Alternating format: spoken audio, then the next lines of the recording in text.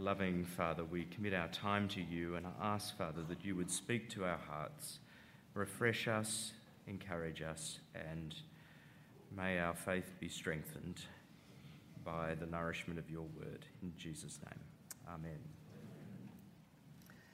If you were here last time I was with you a few weeks ago, you might recall that we began meditating on Paul's sense of his newfound identity in Christ.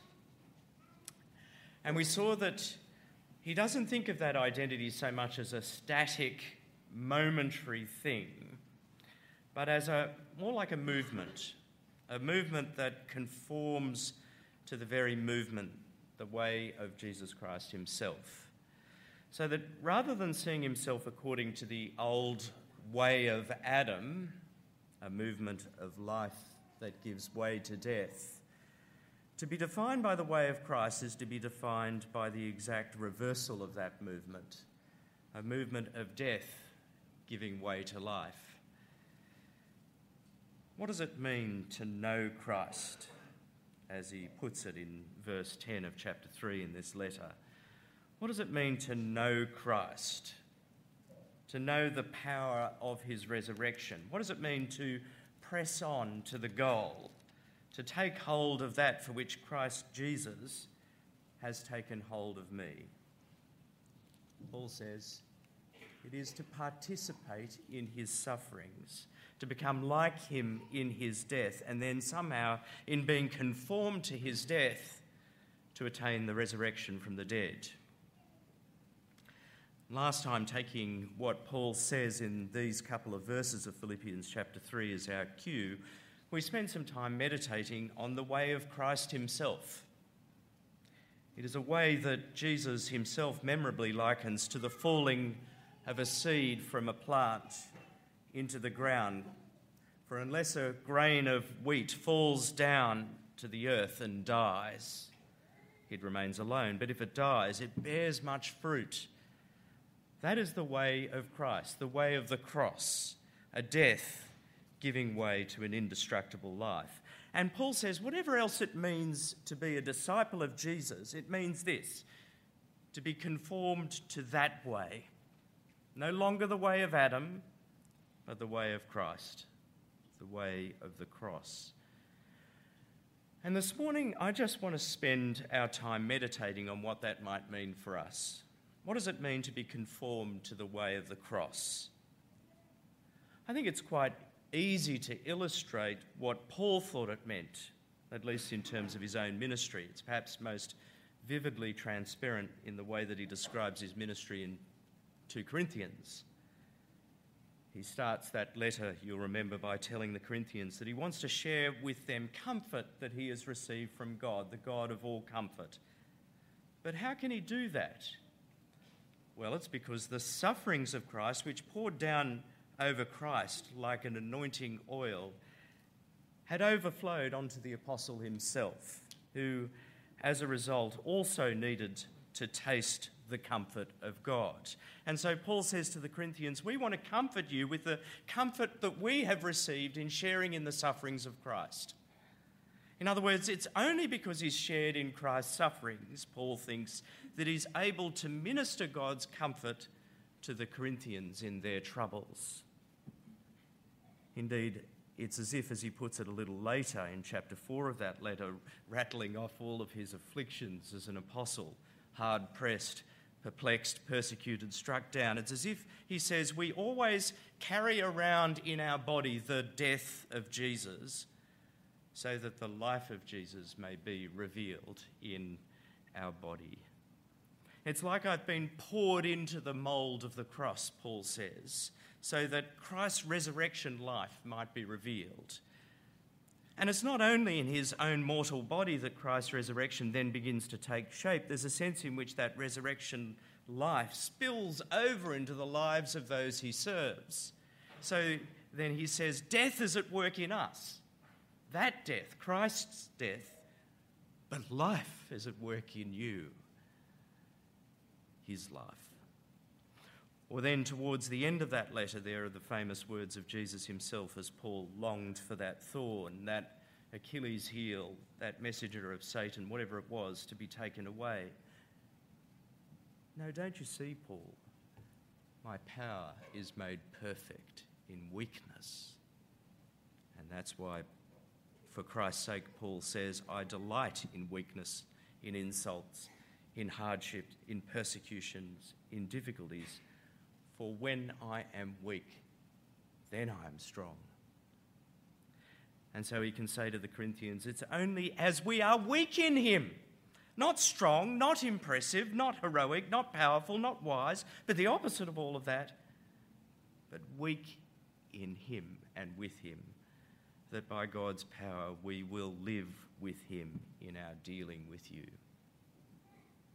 So in Paul's mind, his own ministry eloquently illustrates a conformity to the way of Jesus, the way of the cross. And it's because of that conformity that he sees his own ministry brimming over with resurrection, life and power, only because it is first poured into the mould of the cross. But that's Paul. What about us?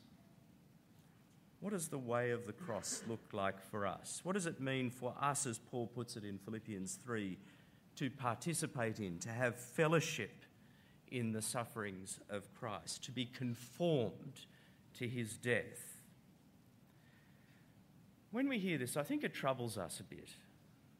It's one thing to see how Paul understood his own ministry that way, but I suspect we still struggle to understand what on earth it could possibly mean, especially with reference to ourselves. How could it ever possibly be that I should participate in the sufferings of Christ? I thought that Christ's suffering was unique, sui generis, one of a kind, unrepeatable, irreplicable. The death he died, Paul says in Romans 6, he died to sin once for all. He died once, he suffered once. Why? To put an end to sin.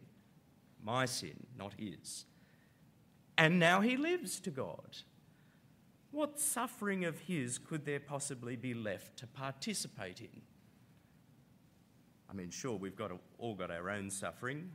We are, after all, when the clothing of youth, of good looks, of intelligence, of wealth and privilege and opportunity, of health, happy families, respectable children, when all of that is stripped off, what's left?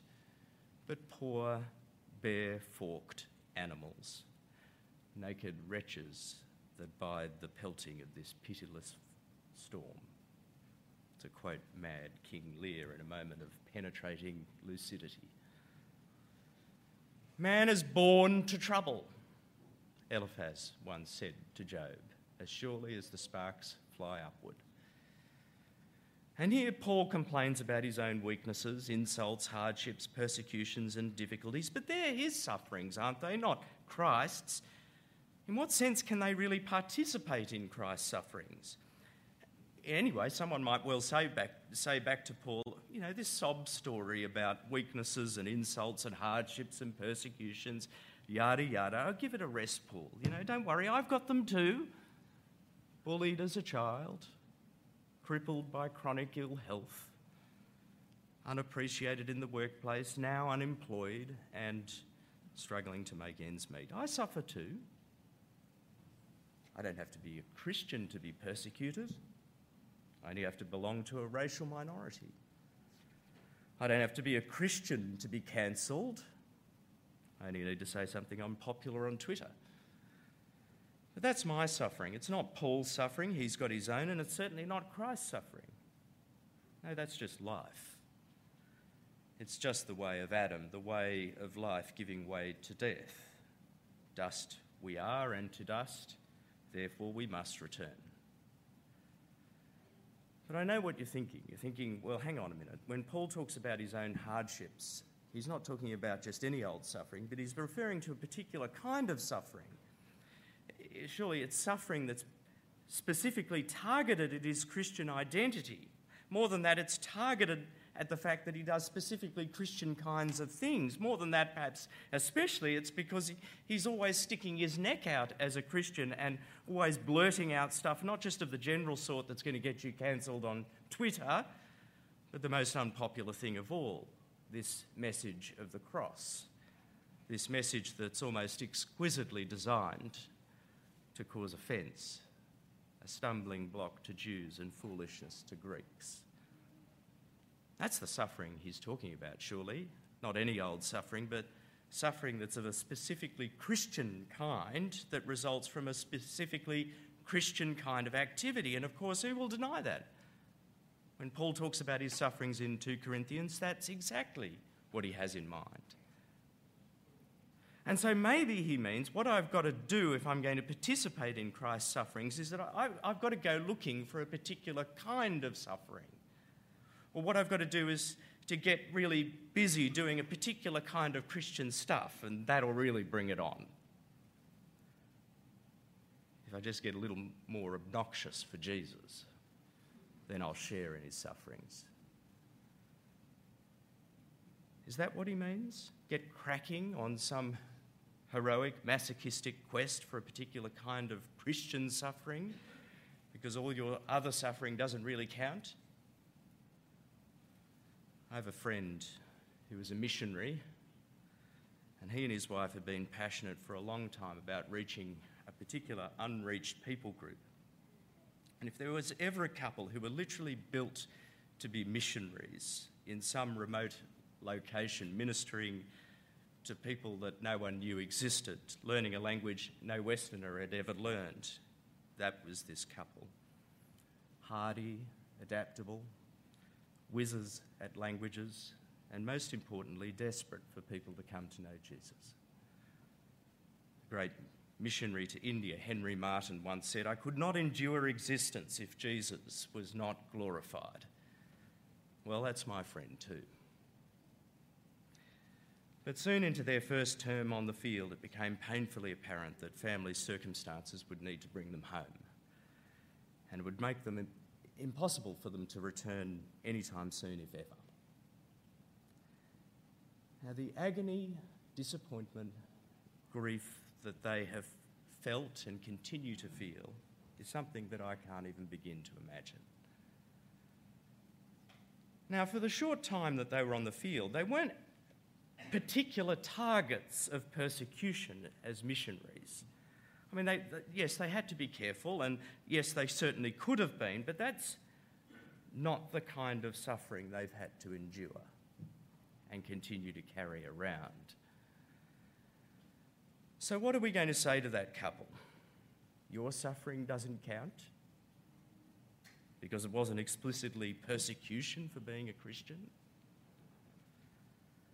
I've sometimes heard it said in relation to a letter like 1 Peter, well, you know, the suffering that Peter talks about is really only persecution for being a Christian, for preaching the gospel, and therefore it's not really something that can be applied to other kinds of suffering that we all might experience. And I've got to say, I've always found that a pretty glib sort of sentiment, parsimonious, stingy even. You mean to say 1 Peter has nothing to say to that missionary couple? 1 Peter has nothing to say to the celibate single person who has desperately chosen to restrain and mortify their sexual desires? 1 Peter has nothing to say to the person laden down with anxieties that are constantly bringing them to the brink of despair and yet patiently groans for the Lord's comfort and deliverance? 1 Peter has nothing to say to the couple grieving their childlessness and yet who turned that grief over to the Lord and trusting his providential goodness. How glib. A letter like 1 Peter isn't urging us to go looking for a particular kind of suffering or else intended to make us feel guilty because our suffering isn't the right sort. No, to share in the sufferings of Christ, I don't think has anything to do with pursuing a particular kind of suffering or even a particular kind of activity that will induce a particular kind of suffering. See, what was it that made Christ's suffering unique? From one vantage point, you could look at Christ and simply see the way of Adam, the way of us all. He was born, he did this, that and the other, and then he died. From dust he came and to dust he returned, just like us. And to many, that's all Christ is, just another Adam. So what was it then that made his suffering unique? Unique in a way that put the way of Adam into reverse? Was it that he actively and heroically pursued a particular kind of suffering? Was it even that he heroically pursued a particular kind of activity that would bring on a particular kind of suffering, as if to say that the suffering he endured was an end in itself? No, indeed, I think everything the Bible tells us suggests that Jesus only ever recoiled in horror at the suffering that he would endure. During the days of Jesus' life on earth, we're told, he offered up prayers and petitions with loud cries and tears to him who was able to save him from death. "Take this cup from me," he prayed in unimaginable anguish, surely not just once, but countless times. No, Jesus' suffering was never an end in itself to be pursued through some Promethean act of heroism. Part of the unimaginable grief that Jesus bore was the grief of having to bear it at all. So what made it unique? Why did it reverse the way of Adam? It was simply his obedience. His obedience. "Yet not my will, but yours be done," he cried. Oh yes, it was obedience to a very particular call, a call to bear the way of Adam, to bear its grief, its suffering, its curse, to take that all upon himself. But it's his obedience to that call that put it all in reverse. "Sacrifices and offerings you did not desire. With burnt offerings and sin offerings you were not pleased. No, I said, here I am. I have come to do your will, my God." And by that will, Hebrews says, we have been made holy through the sacrifice of the body of Jesus once for all.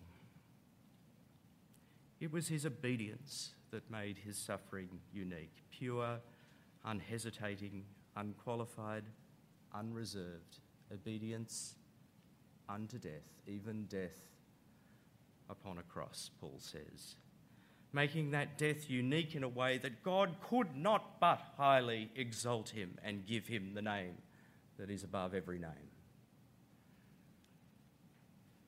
So how do we share in the sufferings of Christ? Not by replicating his suffering, that's impossible. Not even by trying to approximate his suffering or perhaps trying to approximate the suffering of his apostle. No, Christ's suffering is unique, just as Paul's is, just as our own is and will be. Oh, to be sure, there is a family resemblance in its echo of the old way of Adam down to the grave. But ultimately, whatever suffering I face in this world is my own, not yours, and certainly not Christ's. So how do we share in the sufferings of Christ? Paul in Philippians 3, I think, gives us a clue. He says, verse 12, "Not that I have already obtained all this conformity to the way of Christ, or have already arrived at my goal, but I press on to take hold of that for which Christ Jesus took hold of me. I do not consider myself yet to have taken hold of it, but one thing I do, forgetting what is behind and straining toward what is ahead, I press on towards the goal to win the prize for which God has called me heavenward in Christ Jesus." There, I suggest, Paul is simply giving voice to the natural register of Christian faith. That very faith of which Jesus Christ himself is, as Hebrews puts it, the pioneer and perfecter. For if it's the natural register of Christian faith to persevere, to press on in obedience to the God who has called us heavenward, there is one, a pioneer, who has gone before us to clear the way. And it is in him, Paul says, and in the power of the great reversal of death that is his resurrection, that we have been called. But like our pioneer, we too need to learn the art of obedience through suffering. And sometimes obedience to that heavenly call will take us to hard places, as it did for Paul. Did Paul have a harder life because he was called to preach the gospel to the Gentiles? Who could deny that? I will show him how much he must suffer for my name, Jesus said to Ananias. Will we have a harder life if we heed the call to preach the gospel? Quite probably yes. But living a harder life for Jesus is not the point. Heeding the call is. And it's not heeding the call to do this or that activity so much as a call to surrender our whole lives and wills to him. But yes, sometimes learning obedience will take us to hard places, and it may well be persecution, as it is for many. But it needn't be as dramatic as that. It may simply be a heightened sensitivity to the grievousness, to the burden, to the scandal of sin in the world, in the church, in our own lives. I think of that moment when the glory of God departed the temple in Ezekiel 8 and 9, and Ezekiel is told by God to put a mark on those who grieve and lament over all the abominations that have been committed in the city. Put a mark on them and spare them. Yes, sometimes obedience takes us to hard places, but sometimes it's in the midst of hard places. Hard places that defy any good explanation, they're just hard. Sometimes it's in those places that we are to learn the art of obedience. In the disappointment of having even the best intentioned plans to serve God cut short for whatever reason. In the temptations and longings of singleness, of marriage, of youth, of middle age, of old age. Amidst the thankless burdens of study, of parenting, of pastoral ministry, of demanding and difficult people, in the loneliness of depression and chronic ill health. It's the art of learning obedience through suffering to which we are called. And that, I suggest, is how we are conformed to Christ's death. Conformity that at the same time cannot but manifest the outworking of his resurrection power in our mortal bodies, breaking into those bodies and then brimming over into the lives of those around us. So consider it pure joy, James writes, whenever you face trials of many kinds, because you know that the testing of your faith produces perseverance. For blessed is the one who perseveres under trial, because having stood the test, that person will receive the crown of life that the Lord has promised to those who love him. Let's pray.